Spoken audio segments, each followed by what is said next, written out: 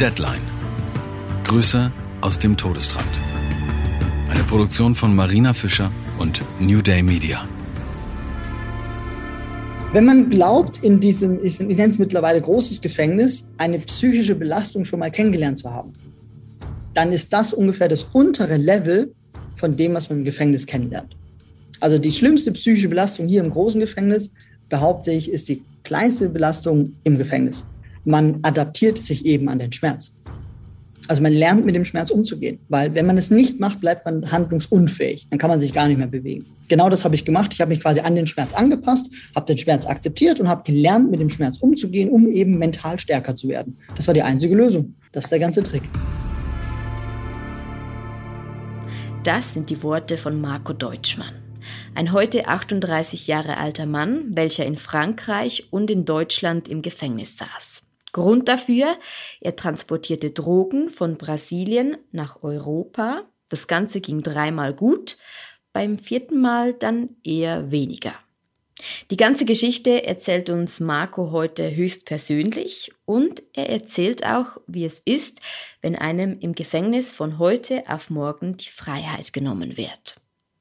An dieser Stelle willkommen zur 7. Folge vom Podcast Deadline, Grüße aus dem Todestrakt. Wir starten gleich mit einigen Zeilen aus dem letzten Brief an unseren Brieffreund Oak. Lieber Oak, in den letzten Wochen habe ich mal wieder sehr viel über das Thema Alleinsein nachgedacht. Ich kann dein Alleinsein auf keinen Fall nachvollziehen. Jedoch finde ich Alleinsein per se nicht schlecht. Alleinsein hat viele positive Seiten. Im Alleinsein, da steckt eine große Portion Power. So viel, dass viele Leute schon wieder Angst davor haben.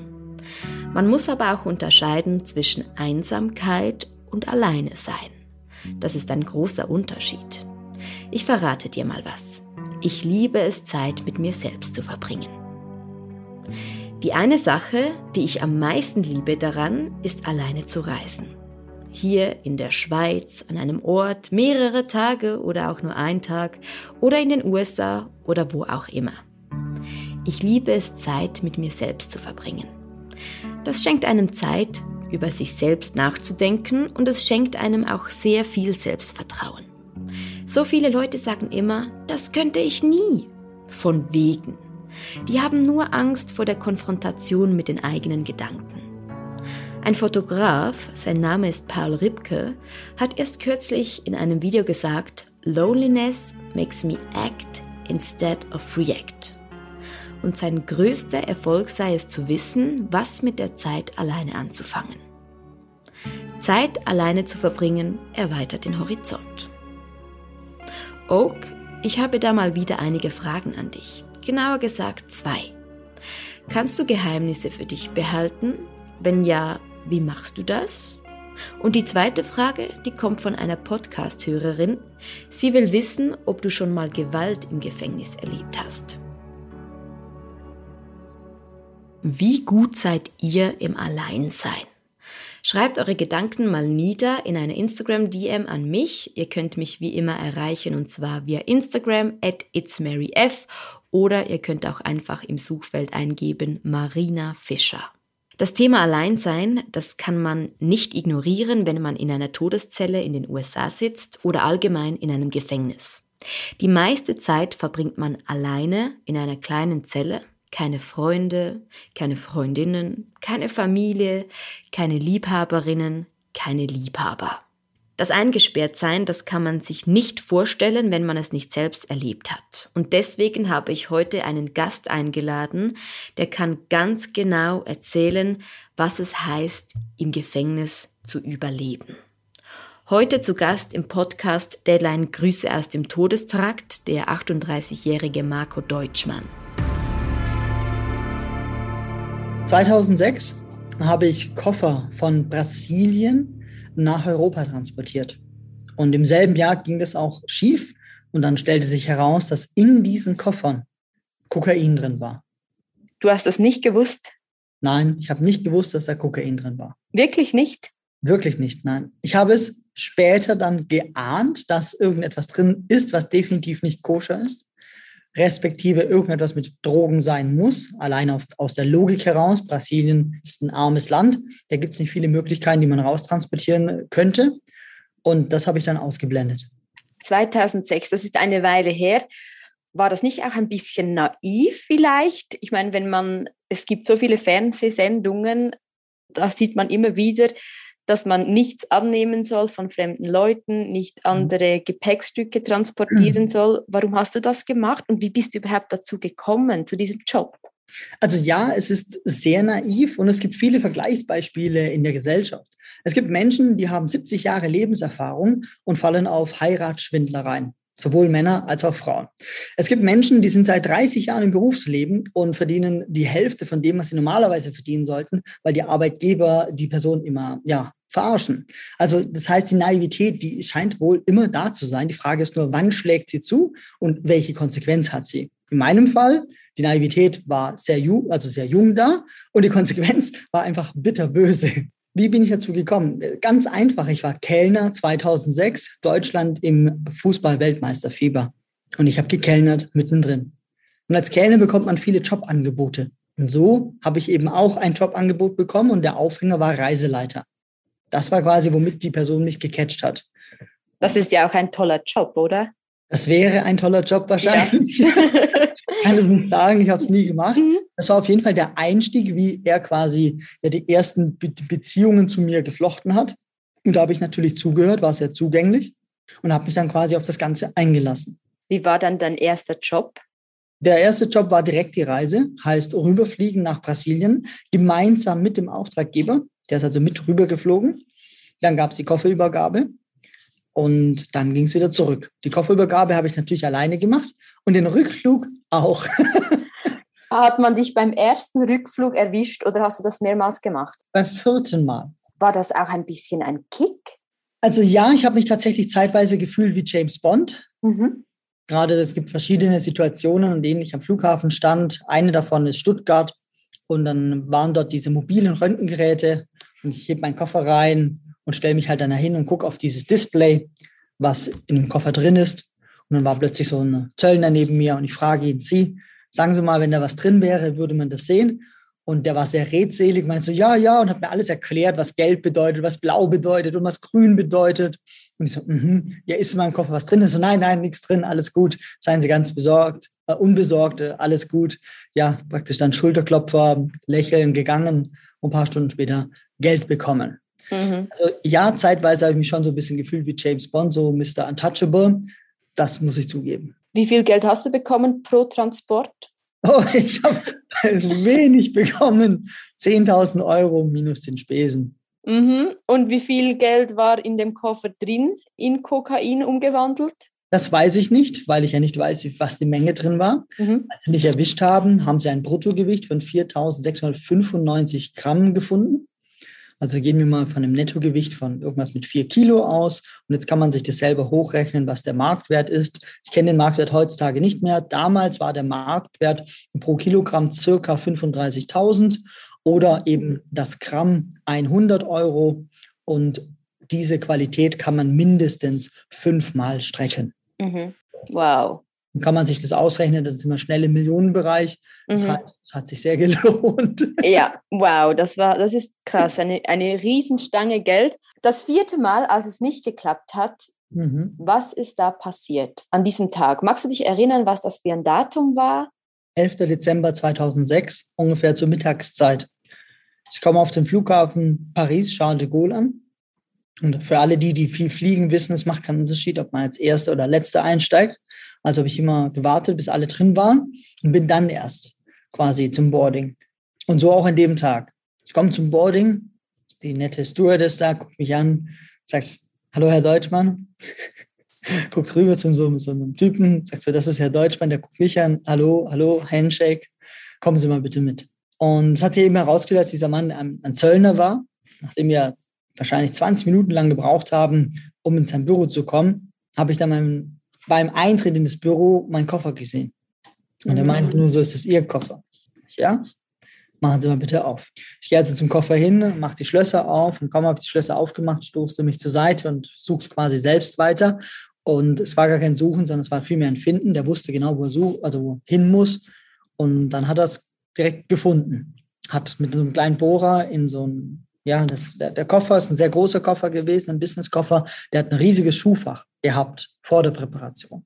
Nach der Präparation hat dieses Schuhfach nicht mehr existiert.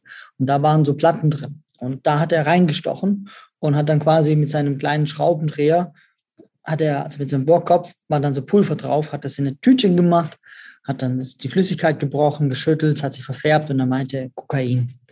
Und das war dann quasi der Beginn der Reise sozusagen. Wie war dein Urteil? Wie lautete das? Und das Urteil lautete auf 4 Jahre. Und von den 4 Jahren habe ich tatsächlich fast alle 4 Jahre abgesessen. In Frankreich ist es ein anderes System. Die geben jedes Jahr Reduktion de Peine. Also jedes Jahr kriegt man bis zu 3 Monate Abzug von der Haftstrafe. Und dann bin ich nach Deutschland gekommen. Und in Deutschland? Nochmal verurteilt. Und wie lange waren es da? In Deutschland habe ich dann mit Berücksichtigung von Frankreich und allem, was es so gibt, habe ich dann 6,5 Jahre bekommen. Also noch einmal, zu diesen 4 Jahren noch einmal 6,5 Jahre? Richtig, genau. Wow, okay. Wenn man glaubt, in diesem, ich nenne es mittlerweile großes Gefängnis, eine psychische Belastung schon mal kennengelernt zu haben, dann ist das ungefähr das untere Level von dem, was man im Gefängnis kennenlernt. Also die schlimmste psychische Belastung hier im großen Gefängnis, behaupte ich, ist die kleinste Belastung im Gefängnis. Das ist quasi so der Einstieg. Und dann geht es höher. Und auch hier ist es, ich komme ja aus dem Kampfsport, man adaptiert sich eben an den Schmerz. Also man lernt mit dem Schmerz umzugehen, weil wenn man es nicht macht, bleibt man handlungsunfähig. Dann kann man sich gar nicht mehr bewegen. Hattest du jemals Angst oder musstest du dich verteidigen? Ja, beides. Also ich hatte mehrfach Todesangst. Frankreich ist tatsächlich wie Prison Break. Also wer Prison Break kennt, weiß, wie es in Frankreich zugeht. Schöner Film, den es zurzeit gibt, Arsène Lupin auf Netflix. Ich glaube, in Folge 2 ist es. Da ist er auch im Gefängnis. Ich vermute, es ist Paris, Fleury. Bin mir nicht ganz sicher. Auf jeden Fall, da zeigen sie es original, wie es dort abgeht. Original, genau so geht es dort ab. Das ist genau die Geschichte, die ich ihm erzähle. Und das ist natürlich voll heftig, weil es geht natürlich, also es ist Mord und Totschlag da drin. Die Leute versuchen, sich gegenseitig umzubringen. Und da musste ich dann halt eben halt auch mich wieder adaptieren. Ich meine, mein Vorteil ist, ich komme eben auf den Kampfsport, habe einen sehr, sehr harten Trainer gehabt, den ich da immer verflucht habe dafür. Heute bin ich ihm sehr dankbar, weil genau mir das quasi dann geholfen hat. Also ich war halt einfach bereit und gesagt, gut, wenn der andere kommt, dann heißt es halt er oder ich. Punkt. Na, ich bin's nicht. Also dann ist es halt so. Kann's nicht ändern. Und das war natürlich eine geistige Haltung, die natürlich dann auch ausstrahlt. Heißt nicht, dass ich keine Angst gehabt hätte, auf keinen Fall. Also ich habe Todesangst gehabt. Ich habe ja gesehen, wie die Leute abgestochen wurden, wie sie zu Tode geschlagen wurden, wie ständig Leute im Leichensack wegtransportiert wurden, weil sie sich zum Beispiel selbst umgebracht haben und so. Ich habe alles live miterlebt. Was war der Unterschied zwischen dem Gefängnis in Frankreich und Deutschland? Das eine ist eben die physische Gewalt, das ist Frankreich, und Deutschland ist psychische Gewalt.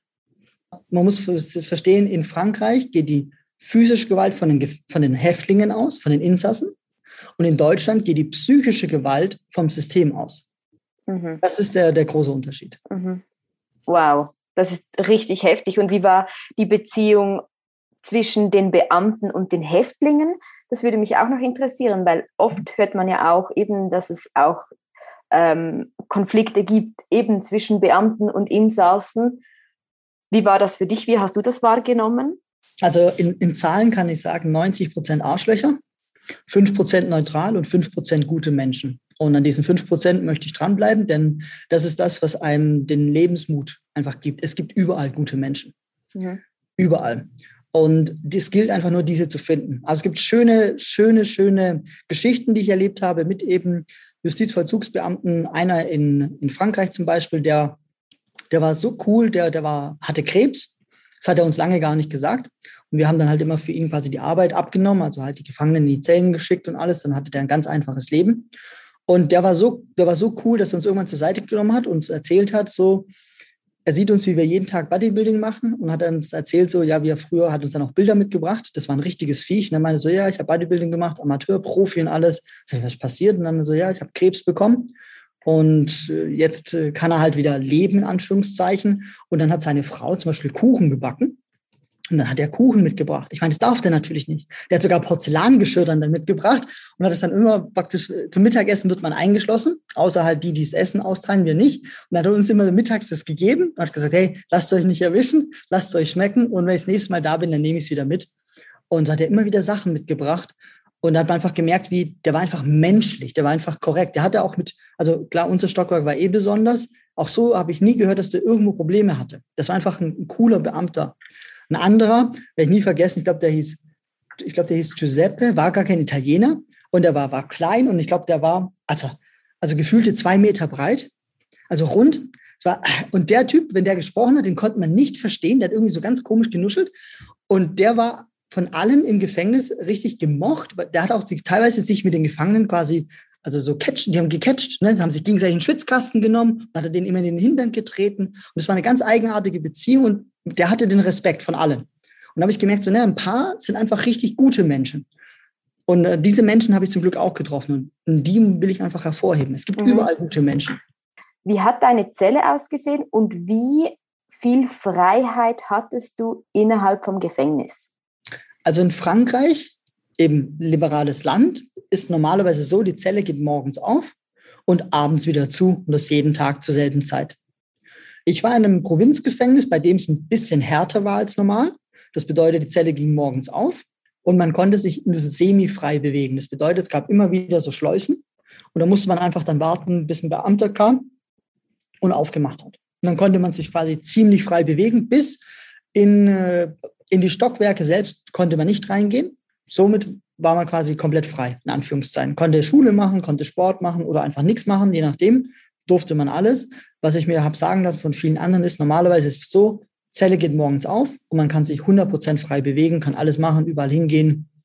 War bei uns ein bisschen weniger, was immer noch sehr viel mehr Freiheit ist als in Deutschland zum Beispiel. In Deutschland gibt es es nicht. Wie war das dann in Deutschland? In Deutschland war es so, morgens wird man geweckt, um 6:45 Uhr wird man geweckt. Entweder man geht dann zur Arbeit. In Deutschland gibt es ja man ist ja ein Zwangsarbeiter in Deutschland. Wenn man Arbeit hat, geht man zur Arbeit. Wenn nicht, wird man geweckt, dann geht die Zelle wieder zu und dann bleibt die zu bis zum Mittagessen. Dann gibt es Mittagessen, dann ist die wieder zu und geht erst zum Hofgang wieder auf. Also heißt, man ist komplett immer hinter Gittern. Mhm. Apropos Essen, wie war das Essen im Gefängnis? In ist Frankreich, es wirklich so ekelhaft, wie es ausschaut in den Filmen? Ja, ziemlich. In Frankreich ist es so schlecht, dass es dafür extra einen eigenen Job gab. Nämlich der jeden Tag das Essen vor den Gefängnismauern quasi wieder eingeschaufelt hat, weil sie alle aus dem Fenster geworfen haben. Boah. So schlecht ist in Frankreich. So schlecht. Boah. Und in Deutschland? In Deutschland habe ich dann gesagt, das ist ein 5-Sterne-Restaurant hier. Und dann haben alle gesagt, hey, Deutschmann, du tickst doch nicht richtig. Und also das Gefängnisessen in Deutschland ist unglaublich schlecht. Verglichen mit Frankreich ist es wirklich besser. Ich glaube, ich muss mit Meditation und Atemübungen beginnen. Oak und Marco, die schwören da drauf und wenn das im Gefängnis funktioniert, dann bestimmt auch hier draußen. Zu lernen, mit sich selbst im Reinen zu sein und auch zu lernen, mit nicht guten Situationen umzugehen. Ein wahnsinnig inspirierendes Gespräch, finde ich, welches ich hier mit Marco geführt habe. Und Marco ist auch das beste Beispiel dafür, dass man aus Scheißsituationen Gutes rausziehen kann. Dieser Mensch hat Scheiße gebaut, er hat es eingesehen, er hat seine Strafe dafür abgesessen und jetzt lebt er wieder. Er lebt und macht das, was ihm gut tut. Eine krasse Geschichte. Vom Kellner zum vermeintlichen Reiseleiter und schlussendlich zum Drogenschmuggler. Jeder hat seine eigene Geschichte zu erzählen. Ich habe meine, du deine, Marco hat seine und Oak. Der hat auch schon einiges erlebt. Liebe Marina, als ich noch ein Kind war, war mein Adoptivvater Alkoholiker und versuchte seine Trinkerei vor meiner Mutter zu verbergen. Er sagte mir immer, ich solle ihr nichts von seinem Alkoholkonsum erzählen. Was sie nicht weiß, macht sie nicht heiß und so. Ich habe nie etwas gesagt. Wenn meine Mutter etwas Leichtsinniges tat und mir sagte, ich solle es meinem Vater nicht sagen, wartete ich darauf, dass er nach Hause kam und beobachtete, wie sie es ihm dann doch sagte. Und ich fragte mich, warum sie sich die Mühe machte. Im Laufe der Jahre haben sich mir viele Menschen anvertraut und was sie mir erzählen, geht niemanden sonst etwas an, es sei denn, sie wollen, dass die andere Person es weiß. Es geht darum zu wissen, wie man sich aus dem Drama anderer heraushält und nicht selbst ein Drama verursacht. Habe ich im Gefängnis jemals Gewalt erlebt? Nun ja, ich wurde ein paar Mal ausgeraubt und habe mich mal mit ein paar Typen geschlagen. Der arme Kerl, mit dem ich gekämpft habe, hat die meiste Scheiße abbekommen. Wir lagen auf dem Boden und als sie anfing, mich zu treten, da habe ich seine Hand gesehen und einfach reingebissen. Dann bin ich aufgestanden, habe ihn festgehalten und ihn dann in die Menge geschubst, bevor ich den Raum verlassen habe. Ein paar Mal war ich kurz davor, vergewaltigt zu werden. Wurde es aber nicht. Ich war in einem schlimmen Ort. Also musste ich schnell, zäh und hart und erwachsen werden. Schwimmen oder untergehen? Und ich schwamm. Ja, ich habe viele Schrecken gesehen. Es gab Zeiten, in denen ich kämpfen musste. Naja, ich wünsche dir bis zum nächsten Brief tolle Erlebnisse. Liebe Grüße, Oak.